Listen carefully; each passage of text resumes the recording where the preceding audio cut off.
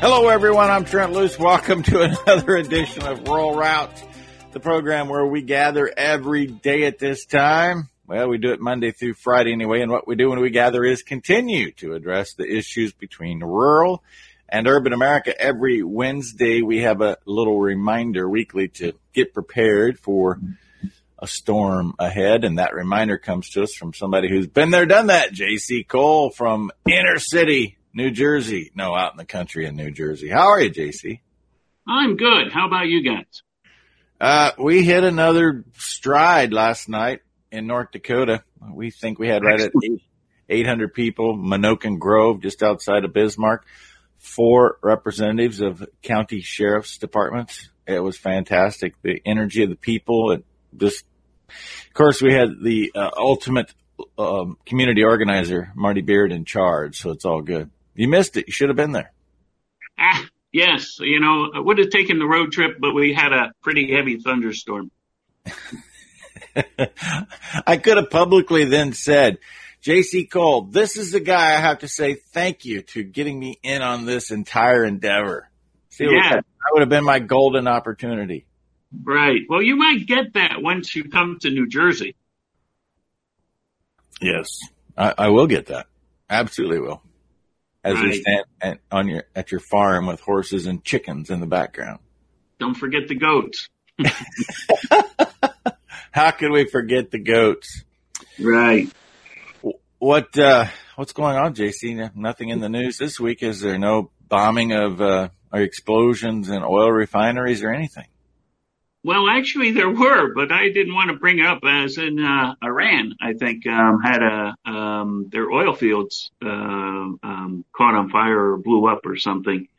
But you know, I didn't see anything locally. But we did have something very interesting happen. I think, as the listeners know, that there are sun cycles, and there's an 11-year sun cycle where the sun goes from being very quiet with no sunspots up to a midpoint when there are a lot of sunspots, and then back down to quiet. And we entered cycle 25 probably last year, and a sunspot is generally where coronal mass ejections come from, and those are very important for us in our magnetosphere because it actually builds our magnetosphere. But the sun has been also on a 400-year cycle, and our magnetosphere is getting weak. It's basically like the shields on Star Trek. So I think it was the 3rd of July, and an X-class flare went off. And they have many different levels of flares, but the X-class is the highest and the most dangerous. This one was small, so that's not a big concern. It's just the first X-class of cycle 25. And it was facing Mars, so it won't disturb the Earth. But what this is saying is that the X-class flares have begun, and someplace the peak should be about 2025. And we have a lot of concern because of such a weak magnetosphere to absorb. If we get an X class of maybe X20 to 40, our electric grid just totally gets fried. And the big issue with that is we no longer make the very large transformers. Mm-hmm. And it takes over a year to make these, and that would shut us down. They're quite expensive, and there's a very long delay in getting them. And if we lose a few of those, then our grid shuts down, and basically, our supply chain shuts down. We don't die from lack of electricity. We die from lack of water and lack of food and bad hygiene. And so that's the big issue. That's why I keep on saying back up with diesel to get through a period of chaos. Yeah. So the first X flare went off. And by coincidence, there's an excellent article in Zero Hedge that came out just after that. That says cyber attacks against the U.S. Right? On Zero Hedge. Why isn't it the U.S. preparing for EMP war like the rest of the world? Which is true. Why is it that we're not protecting our grid? So then my question is, what is the rest of the world doing to do that, to prepare? Well, it's hard to, Jack. I tried to call President Putin and ask him how he's protecting his grid, but it didn't get through. But it's fairly simple. Hey, you just need to be resilient. Yeah. Now you should know better than that. Right. But it's fairly simple. You put a high quality surge protector on your transformers in your grid. Was it Professor James McCanny said we could do this quite quickly. And of course there are estimates that might cost $5 billion to $10 billion to protect the U.S. grid. And our government just spent $10 trillion on this COVID fiasco. So why could they not spend 0.005% to protect our electric grid? It's a very important question. Mm-hmm. So it's almost like the U.S. Congress has been compromised. No, that could never have happened. No. Compromised, and they're not allowing us to protect our grid. This should be wake-up flags for everybody. Probably one of the most important areas of national security is to harden the grid, along with my favorite topic, food security. And they're not doing it. So that means you're on your own. And I just want to add that this is not unknown to everybody. J.C. Cole's not the only one that knows this. Back in, I believe it was April, when I was very blessed to speak at the Lignite Energy Council meeting, Mike Nazi from Texas was on the program as well. And he categorically walked through how this summer would bring about an unusual heat spell. He did not talk about the sunspots, but that's exactly what he was talking about. And that it would put our power grid in a position of risk, unlike we've ever had before. There are people that know this, so there's no reason for nobody to be addressing it. My guess is if the federal government, now President Trump did sign an executive order to start protecting the grid. I don't know where what's happened with that executive order. Again, we don't know if it's canceled. We don't know if if somebody's actually applying it. We simply don't know. But if you look at it, I think that the governors have to get in the act and basically demand that their local utility companies put in, lack of a better word, surge protectors. And it can be done. People don't even plug their computer in at home without a surge protector, and you're telling me that the United States entire power grid is out there vulnerable to a surge? Yeah, exactly. We can go through the mechanics very simply. An EMP is an electronic magnetic wave, and when it crosses over telephone lines or power lines, it creates additional electricity inside the cables. And that additional electricity feeds back to the transformers, and you know what happens then. Then you have a conflict of electricity coming from both sides, and it blows up the transformer. So you can put these on. We know this. And I would assume that the Russians and the Chinese know this also, and they're taking action. Now, it's very interesting that my information said that President Reagan started to do this, and President George Bush Sr. stopped it, which may be a hint who he was. Yes. And so we're sitting here just waiting for some form of either a natural occurrence from the sun. Mm-hmm. Last I checked, nobody can control the sun, including the Department of Defense. But you never know. That if we get a large X flare, generally regarded as the Carrington event, which actually happened, I think it was 1859, which an X flare about X44 came and basically hit the world with a magnetic pulse that was massive. At that time, we didn't have electric grids, but what we did have was telegraph systems, and those actually caught on fire and burnt. Some of them burnt down. So we know this is real. We know that something happened in 1989 in Ontario and shut down their grid. Right. So we know these things actually happen. JC, this actually happens too. I interrupt and say, Arise USA, the tour is coming to a town near you. We'll be back with more Roll Route after this. Welcome back. Roll Route, Trent Loos alongside JC Cole. Did not even get to talk about Neogen. I got so wrapped up in the power grid and what happened in Canada in 1989. We'll do that later. Shining a light. Ironic that we would have that as a tagline, shining a light on your genetic research. Neogen.com. We might need to shine a light. You better shine the light with your own generator. And of course, 3 years of diesel. Yes, 3 years of diesel. How deep in the ground do we need to bury that? That was a discussion I had yesterday. Well, it is good to bury it, but you better have a very good container. That's always the case.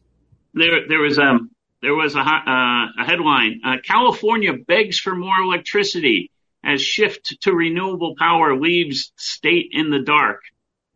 California has been in the dark for a very long time, but that's beside the point. It is beside the point. Right. And, this is actually quite concerning when you start to look at those different dominoes that are forming, such as the drought in the Midwest and the shortage of electricity. And again, where our food is. We had talked last week that 90% of the vegetables that are grown in the U.S. come from California. Well, that's going to be a real problem if California shuts down. Interestingly enough, I've been in the drought country. There's been some relief in the last 3 days since July the 3rd. I can feel it. There's some sort of a shift in the weather pattern right now. But at the same time as this massive drought is occurring in the West, we've had massive flooding in the center part of the country. Yes, center and southeast, and now we have a hurricane coming to slam Florida. Nice. Yeah. So, by the way, I do have my trivia question, but it might be interesting for the general audience to hear it. Okay. All right. So this date, July the 7th, in 1930, what happened in Nevada, Arizona, and Arizona that would change those areas, Nevada, Arizona, and Southern California? Okay. On this day in 1930, in 3 different places, all with a lot of sun, I might add. Correct. Yeah. All right. We'll see who answers that. So JC, it puts a fire inside of me that we know. Anybody who's a logical thinker knows that to continue to move to reliance upon electricity and solar and wind is just not sustainable. And yet people can't stop tripping over themselves to try to tell us to do it. Right. Oh, I think we got I know we have the answer correct. The Hoover Dam. The Hoover Dam began construction, which is very interesting. It was not called the Hoover Dam at that time, though. It later. Yeah. All right, Milford Dawson, I'm going to send you the dog lover. Good job. All right, so back to this. It can't be anything but intentional. It's amazing because, our government is this massive thing that is not united. And we're sitting here identifying a critical issue for national security. And we can't see anybody doing anything about it. And believe me, our enemies know this. It's very simple to take down our grid, either physically or electronically. And many people have the technology, or many countries have the technology to do it. It's simply a large EMP blast.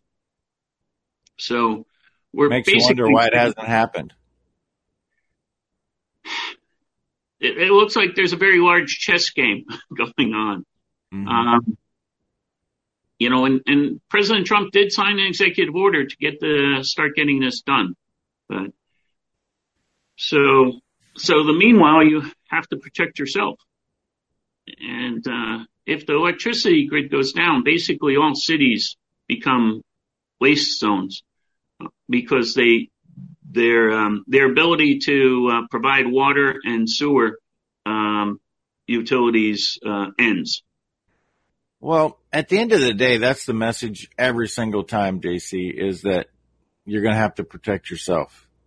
We've just become so reliant upon the system to provide the essentials, and we've moved away from supplying everybody wants to talk about sovereignty. You can't talk about sovereignty when you're completely dependent upon payments from the government, when you're dependent upon the government to make sure that you have electricity. We go out and we mandate people get on public water systems.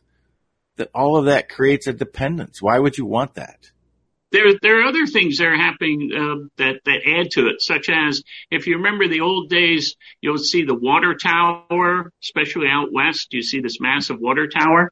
Well, when you understand the engineering, it only takes a little bit of energy to pump the water in slowly, and it creates a hydraulic head that feeds the feeds the town. Well, because of electricity and the new pumping systems, they started to take down the water towers. So a lot of those towns that took down their water towers are totally dependent on electricity for the pumping stations. Right. And if those pumping stations go, that's it. No water distribution. Again, this is civil engineering. You mean those big buildings aren't just to say the town's name? I thought that was just to welcome people coming through so that they knew they were in Payson, Illinois. Yes, well, it's one really nice billboard. Yes, that's true. And of course, in our younger days, the object was to climb up there and scream your name. Yeah. That and cow tipping. Just think about how innovative those, I don't want to call them founding fathers, but those pioneers of finding a way to utilize the resource to improve lives. From an irrigation standpoint to a water standpoint to all of those things, and we moved away from them. That's true. Without thinking about it. Sorry to interrupt again. Yeah. One of the most fascinating books I found, it was actually in Tractor Supply, was a reproduced copy of a 1906 Sears Roebuck catalog.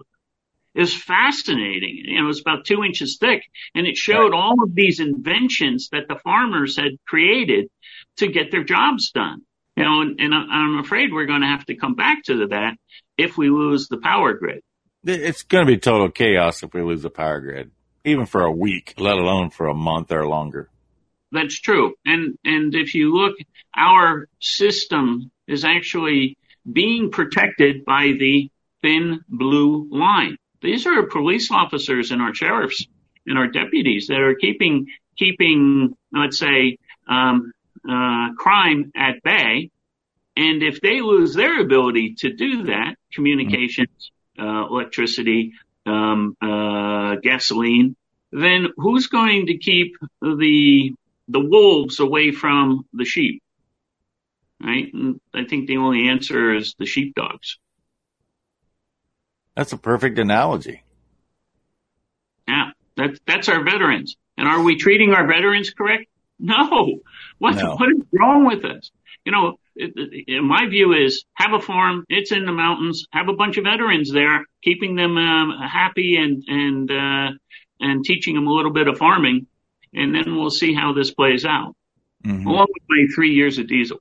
Back to the fort system is what the fort structure. Pretty much, yeah. Now, I want to touch base a little bit on the Boulder Dam because we're looking at it and it's at its lowest point since it opened, started to get filled. But people aren't paying attention to one other factor. One of my, I had 2 degrees, one in civil engineering, one in geology, and both of them I had to study dam failures. The Boulder Dam is set up at this moment where it could, with the right happenings, the right dominoes falling, collapse. And people aren't registering it. And what happens is it's only about maybe a third full. Well, if we get a torrential downpour, which we are seeing around the world, like a 500-year storm in the Colorado Basin, and if that dam flash fills, right, the tectonic reaction is that the substrata settles too quick. When they actually open a dam, they fill it slowly so that the ground settles. Well, it's been so low for many years that it had rebound, right? It had, let's say, ground rebound. And now if it gets, a few billion tons of water weight on it, it could settle and it could create a small earthquake, and that can fracture the foundation. Now that in itself doesn't mean much, but the emergency overflow tubes of the Boulder Dam have only been used twice, I understand. Last time was 1983, and they are in horrific condition. JC. It's time. Neogen.com, shining a light on your genetic future from a genomic standpoint. We're not talking about providing electricity. We're talking about giving you all of the information possible so that you can make informed decisions for mating for improved efficiency. Neogen.com. We'll be back with the second half of Rural Route after this. Welcome back, everyone. Trent Loos alongside JC Cole, coming to us from New Jersey with his wisdom started to acquire during the 18 years in Lafayette. So it's so ironic we're talking about this, not at all, but this week, for the first time in the history of me talking about anything, I had 2 people in 2 different places say, I hear the Hoover Dam's at risk. So somebody's at least talking about it. Well, that's good. There's one other factor in the Hoover Dam, is that for a dam to fail, generally, there are a couple of things. One is that it has some form of damage to its structure. The Hoover Dam right now is quite strong. I understand from reading the engineering reports. But if that settles quickly, it could fracture part of the base. But the other is that its emergency overflow tubes are in very poor condition and have been for years. I haven't seen any report that they've been repaired. But the real issue is what's called overtopping, when more water comes into the dam than the dam can release, and the water starts breaking over the top. So it's exceeding its design criteria. Well, if you look upstream from the Hoover Dam, you will get to the Glen Canyon Dam. And that has been actually reported in such bad condition that it should be closed. And if the Glen Canyon Dam fails, you'll have a wall of water coming down the river that hits like literally a ton of bricks. Yeah, bricks.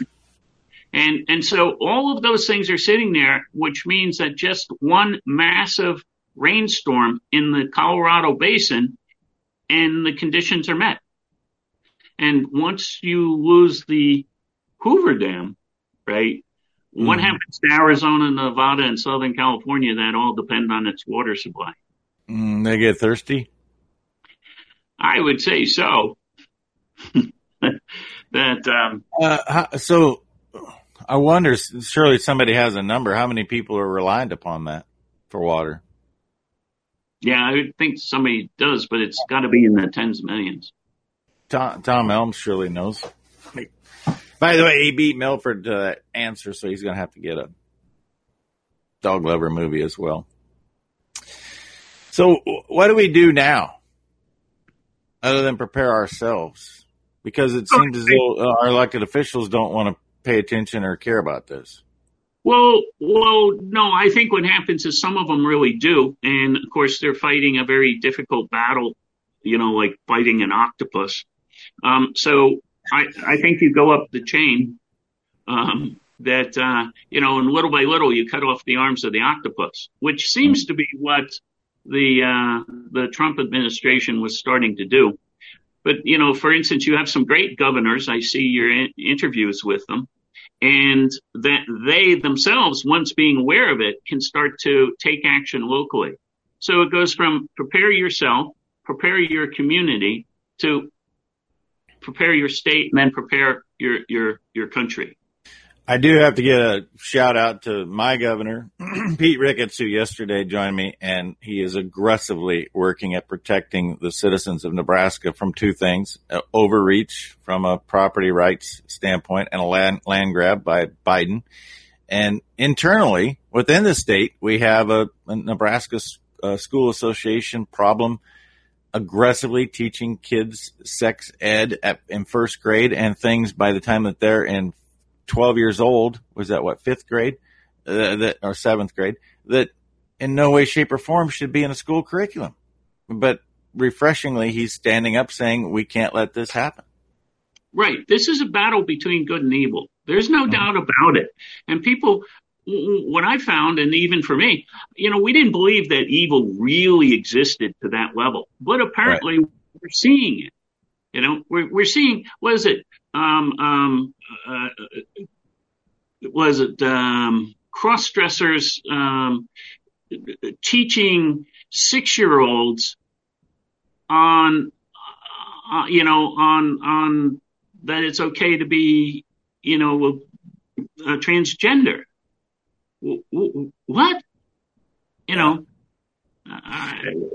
So one final kudo to Governor Ricketts, and I think this is huge. Not only is he aggressively talking about this, he's not trying to create change by sitting in his office in Lincoln, Nebraska, telling people what's going to happen. He's hosting town hall meetings all throughout the state of Nebraska, engaging and empowering people locally to fix it. That's the mark of a true leader. Yes, and so I think that there will be a few governors that they get the picture and want to defend their people, will take action. And it's coming down to very, very simple things. You better have electricity, right? You better have, let's say, what we call food security, and that includes water for the whatever is happening. Obviously something big is happening, and those states that don't do this simply won't have food, won't have water, and won't have electricity. And you know what they'll be doing? The individuals who let this happen in their state are going to be sitting at home saying, "Why aren't you helping me?" instead of going out and finding a way to take care of themselves. Correct. And what happens is we are stuck. We have a vicious double-edged sword against us. For instance, I'm in New Jersey. This is probably the worst place to be if the electricity drops as far as a state. We have the highest population per square mile. Now if you look at New York City and on Long Island, it's even worse. They're stuck on islands with only 5 exits. If they lose electricity, I would think the military will close the bridges and tunnels and lock them on there. Because if you look at, I was a first responder when I was back, in university and a couple of years after, and I was a senior level ski patrol, and we had to learn triage. And triage basically says when you have a massive disaster, you do a quick analysis, and certain percentage of the people you can't help. You don't do anything with them. They are basically, unhelpable, right? You only help the people that you can save, right? And so if you actually look at it, in my personal opinion, we are in triage as a nation right now. And unfortunately, places like Los Angeles, it's not going to make it if the electricity goes down. New York, Long Island, Right. not even close. And I hate to say that, and I'm doing as much as I can to wake these people up. I have some friends on Long Island, and they are actually starting to get a place out in the mountains so that they can get out of there. My best friend lived on there on the island, and he moved out to the Lehigh Valley and in Pennsylvania. So JC, if this goes down, as you clearly believe that it will, and you have preparation to supply your own electricity, I know you do, but you live in the most densely populated state in the nation, and I got news for you. If your lights are on, you're going to have some house guests, whether you want them or not. How do you handle that? Well, that's exactly my dilemma. It's that I'm caught in a double-edged sword. My family doesn't believe this, and I do. So should I abandon my family, meaning my brothers, sisters, nephews, or should I stay here and fight? And so my answer was come up with a business plan for a solution that works. And that means getting out of New Jersey if it breaks. And so I also think about these things to how to protect my country. And that's what I've been trying to do, is protect our country by creating food security so that if we do have a break in the electricity, we have the ability to create food, and therefore we can rebuild quickly before damage happens. So I'm kind of stuck in that pattern. But yes, I have the ability to get to Pennsylvania very quickly with a very large amount of stuff, and also have stuff in Pennsylvania in case it happens. Right. The other thing, especially for those who care about their community and care about people, is that when you prepare, you also prepare with certain items so that you can immediately start rebuilding civilization. Right? And that's one of the keys was 3 years of diesel gives you electricity. With electricity, you can start building a bunch of other things that help your neighbors who didn't think this far ahead. And of course, that if there is evil, they don't want you to do this. Right. But for instance, there's something called syngas or wood gas, which you can actually create energy out of wood, not using steam, out of wood, a gas that runs a internal combustion engine. So you can get local generators running. Well, it's not hard to make this as long as you know how to weld and you have the welding equipment. So one of the things to invest in as a farmer is welding equipment, right? And the plans on how to make a wood gas generator. Right? And so I have those. And that means I can get my neighbors up and running also. So it's almost like, you're designing a mini ark, it was mini ark, except for it's a land ark. Well, you're coming back to the basic building block of the United States of America, and that is a community. Correct. We were built around the community working together, and all of this development that we've had created this divide within the community. And correct. So you have to, I love how you're thinking about, you have to think about your neighbors and your community, or there's no point in you being there because you're not only surviving, you're trying to recreate that community back together. Correct. And we had talked a little bit, I don't think we did on air, but if you remember the saying, that your grandfather used to say, it's like, you're going to send me to the poorhouse, son, right? or the poor farm, which basically translated into stop spending money. Right? And you do live at the poor farm, but I got to take a break. You live at the poor farm. And what the poor farm was, before Social Security, each township was responsible to take care of their needy. So everybody in the township chipped in. Well, if you read into that, that would only be the needy that are truly needed, need help, right? Because the township would see the people faking it, the 5 generations on Social Security, that are just using as being parasites on it. Roll route, JC Cole. We've got one segment left. Certified Piedmontese. Get more details on the web, LoneCreekCattleCo.com. We're back with the last segment after this. Welcome back. Roll route, Trent Loos. JC Cole coming to us from the Poor Farm. People may not know that history that you have shared with us previously, JC. That's right. So the town would get together and build either a farm or a house and run it. And the people who really had no other way of existence would go there and live. Right. Yeah.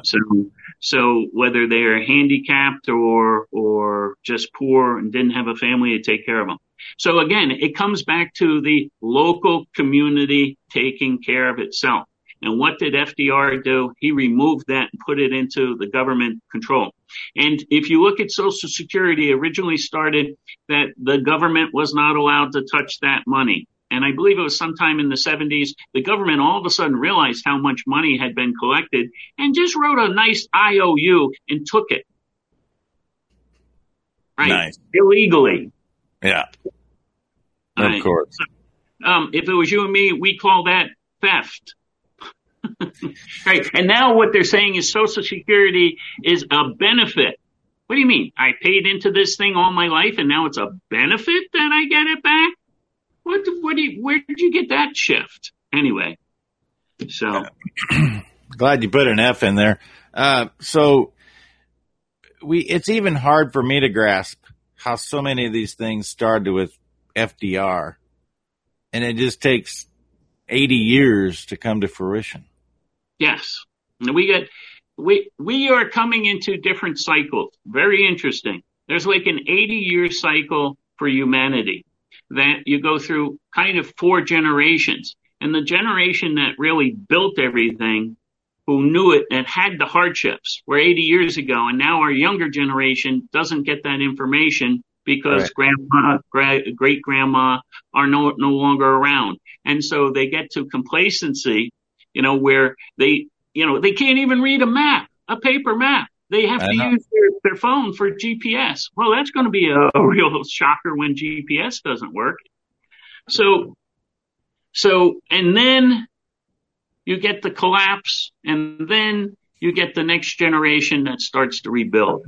Well, this time we don't allow the learnings to escape. I have a library that is over 700 books, solid books, on everything that we need to do.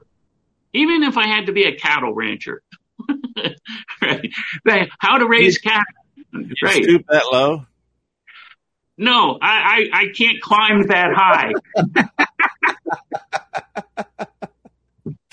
Oh my goodness. No, so on everything we need, we have physical. Now also I have a database of 7,000 electronic books, papers, PDFs, because I know how to keep the electronics working if the system breaks. And so one of the most important things is to keep our knowledge base. There's nothing more important than that. Well, protecting our children, I think, is a higher level, but that's how we protect our children, with handing down knowledge. Yeah, you just stole what I was going to say. Oh, sorry. Because if you don't have a knowledge base, well, don't apologize. It's just the way it is. If you don't have a knowledge base, in fact, I've long said, here's what I've always said: it should not be a treat for your kids to see their grandparents, because that means that you're there, you interact, and kids get the opportunity to learn from as a third generation individual from within the family unit, and particularly the grandparents of the kids right now. They still experienced a bit of this with the effects of the Great Depression and the Dust Bowl and all of these other things. Now we're getting beyond that now, but that's why we have this complete ignorance to how we need to take care of ourselves, and it all comes back to that knowledge base. That's right, and keeping that active. And so we are now in that dilemma where part of our our society is waking up to this and trying to get to it as quick as possible. And of course, what we keep recommending are those two books, Dare to Prepare by Holly Dale and When Technology Fails by Matt Stein, because they give you the knowledge base immediately on how to get through very nasty changes. So one of the things I saw that you had your friend Chief Philip Whiteman Jr. on. Correct. Couple of things, and so I listened to him. And he had some very good words of wisdom. That we're really should be in stewardship, where we're here to take care of the property. I'm not the owner of the property. I'm the steward of the property. And someplace along the lines it will get passed on. But, keeping an open heart, being fearless, have empathy, right? And have mercy. I mean, these are all human traits that they're trying to drum out of us. And we must hold fast and keep it. But he said something very interesting twice, which I don't think many people would have paid attention to. And of course, it's along what the American Indians believe. Is that he said, the end is near. Mm-hmm. It will be soon. I heard him say that. Yeah, and the Hopis say the same thing. Of course, they don't find what soon is. Yeah, exactly. Which us who unfortunately run by a clock want to know. But what they believe is that the end of the fourth world is coming, and that the beginning of the fifth world will happen, and that there will be turmoil in the change. And along that lines, the fifth world will be about people who believe sort by others. That would be more on the Hopis, versus this world is sort by self. I do everything for myself, and for selfishness. Versus the next world will be sort by others. We do everything for community, and of course we get rewarded individually for that. And so that mindset is something to start to look at. So what I've been trying to do is create a model of that mindset that we can build very quickly, like how to build sustainable farms in less than 6 months. And that's quite a challenge. Yeah. Well, so it appears as though we should get started. I would think so. Yeah. And we might want a 3-year supply of diesel in there. Yeah, possibly. Right. You also might want to plant some sunflowers. Now, this is not my expertise, but if you plant sunflowers, you get sunflower oil, and sunflower oil can be used as diesel. For the older vehicles. Yeah. Right. It might take a couple sunflowers to make that happen. Just a few. Yeah. Right. But my neighbor actually did it. He planted a whole bunch of, he's a farmer. Really? So he has territory. So he planted it, and then the good quality sunflower he sold as sunflower oil, and the bad quality he used to burn electricity to run his greenhouses. So I want to go back to something that you said, which was obviously fostered from Chief Philip Whiteman, who's just a good friend, and I love visiting with that guy. In fact, he should be calling me back. He should be on our tour every day. But the whole American Indian philosophy is that they don't own the land. They are stewards of the land. Well, my philosophy is the same thing, that God gave us this creation, and it's our obligation to take care of the creation. Responsibility, that's the word. To take care of this, but we achieve that through owning it and property rights, as opposed to we just be stewards and it's like communal property. At the end, the goal is the same. It's a matter of what the right path is to get to that. I agree. And I would say that the capitalist system means more it shouldn't be communal property, because that is literally a disaster. When you have a communal, let's say a communal farm, not everybody works as hard. Right. And actually the Pilgrims learned that the first year they tried doing communal gardens.